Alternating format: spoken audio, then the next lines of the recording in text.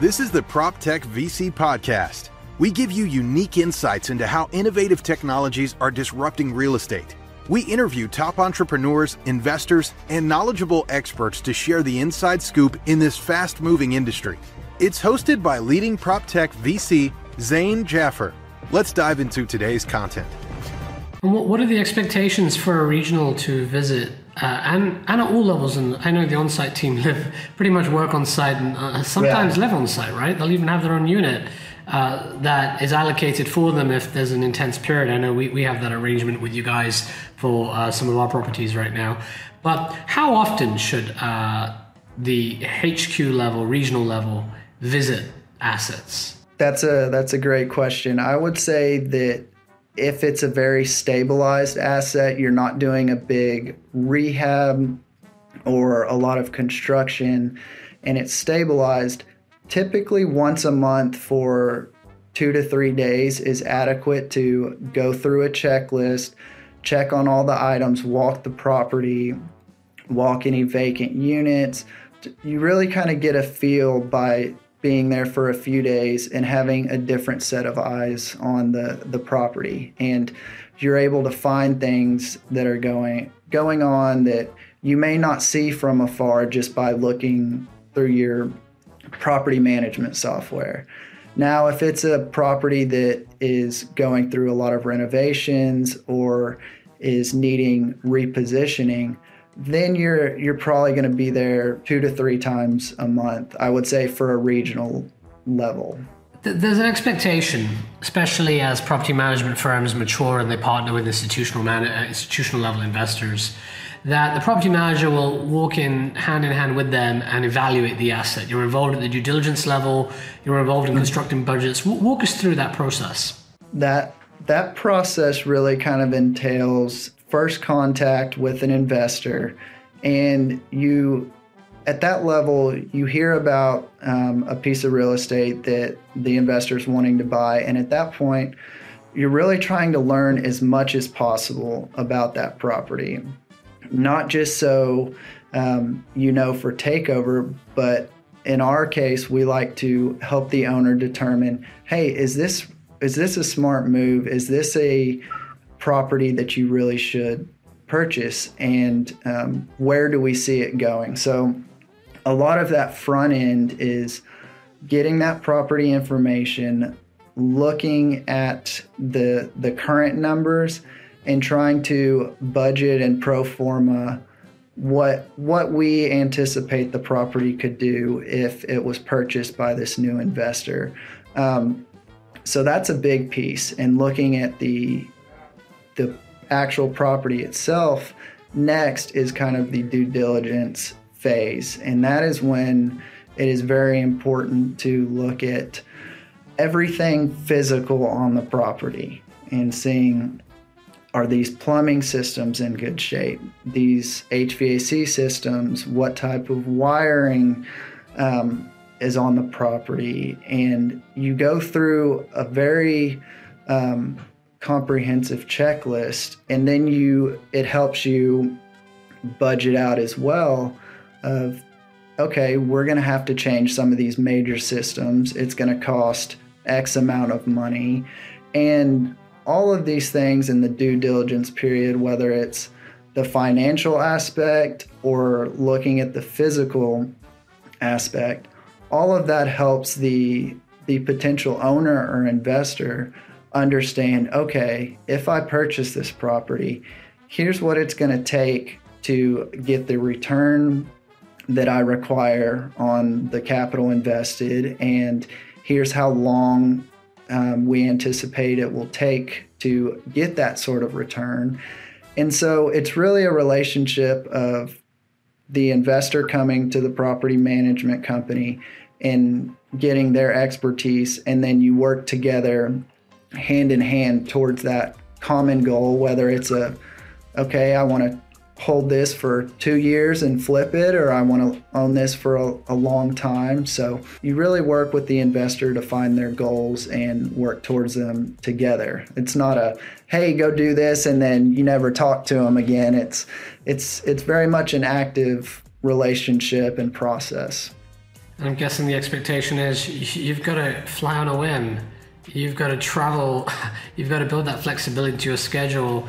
And is that what separates ownership and leadership in the firms from, the regionals and the, lower-level staff? Or do you get on-site staff involved at the due diligence stage also? So typically the on-site staff, unless you have someone that when you're taking a property over or you're looking to buy it in the due diligence phase, the current owner might already have staff there, but you're typically going to take them on if you choose to at kind of closing of the property. So during the due diligence phase, it's usually something where higher level personnel will go and walk the property, and you're also taking who would be the supervisor for that region so they can get comfortable with the property, see the nuts and bolts of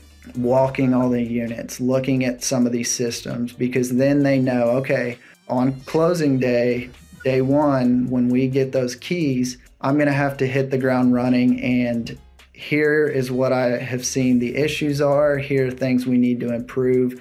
And they already have very solid knowledge of here's what I'm going to go tell the on-site maintenance, the on-site management, and be ready to kind of put the business and management plan in motion.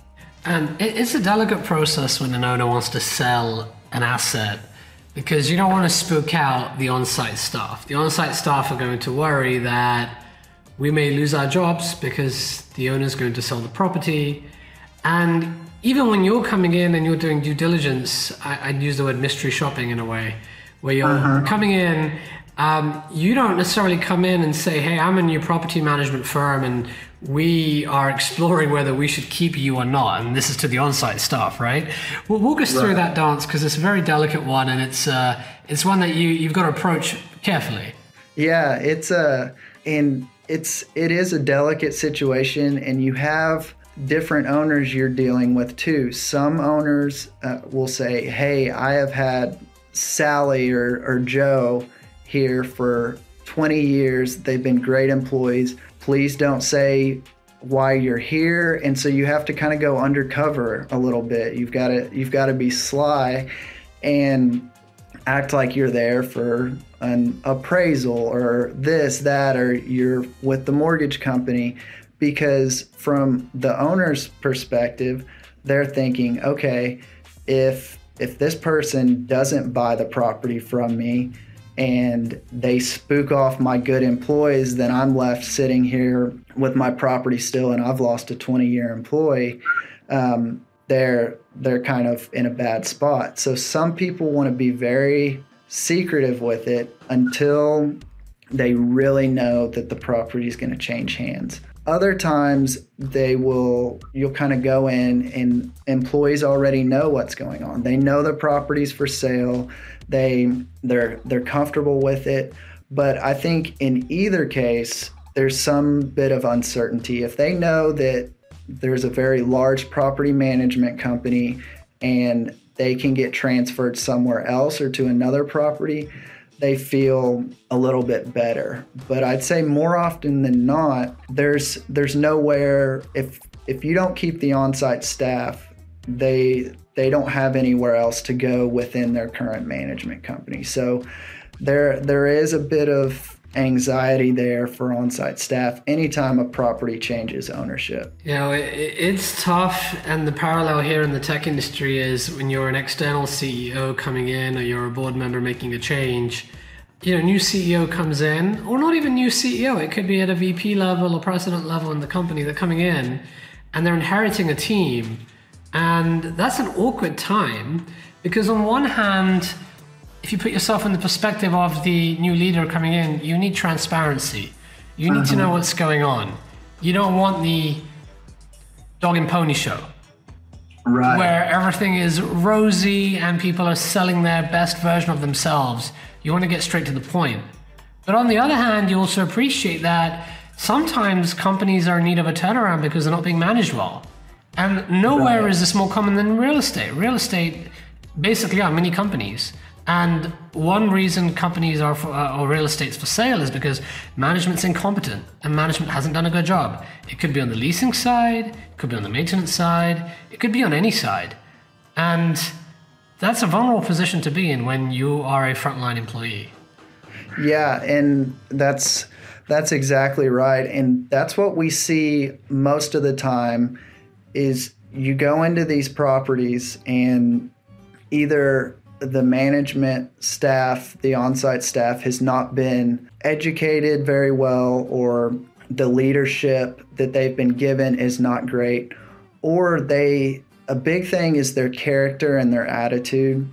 If the employee is willing to learn a new way or willing to take new direction, then that is great. And for instance, I will go in and I will be patient teaching these processes that we have tested and we know work. But a lot of times people get very stuck in their ways. They're resistant to change.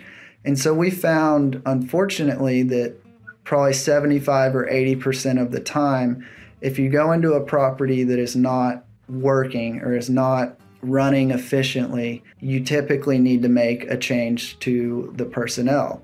And that can make the largest difference by just making those changes, and you start to see everything else fall in line. That's why I think with real estate, yes, there's location. You want to be in a good location. You want to have a well-built building. But if you don't have the right people to run it with the right character or skill set or desire to want to make the property better and make it run in a success, if you don't have that, then you're just going to spin your wheels.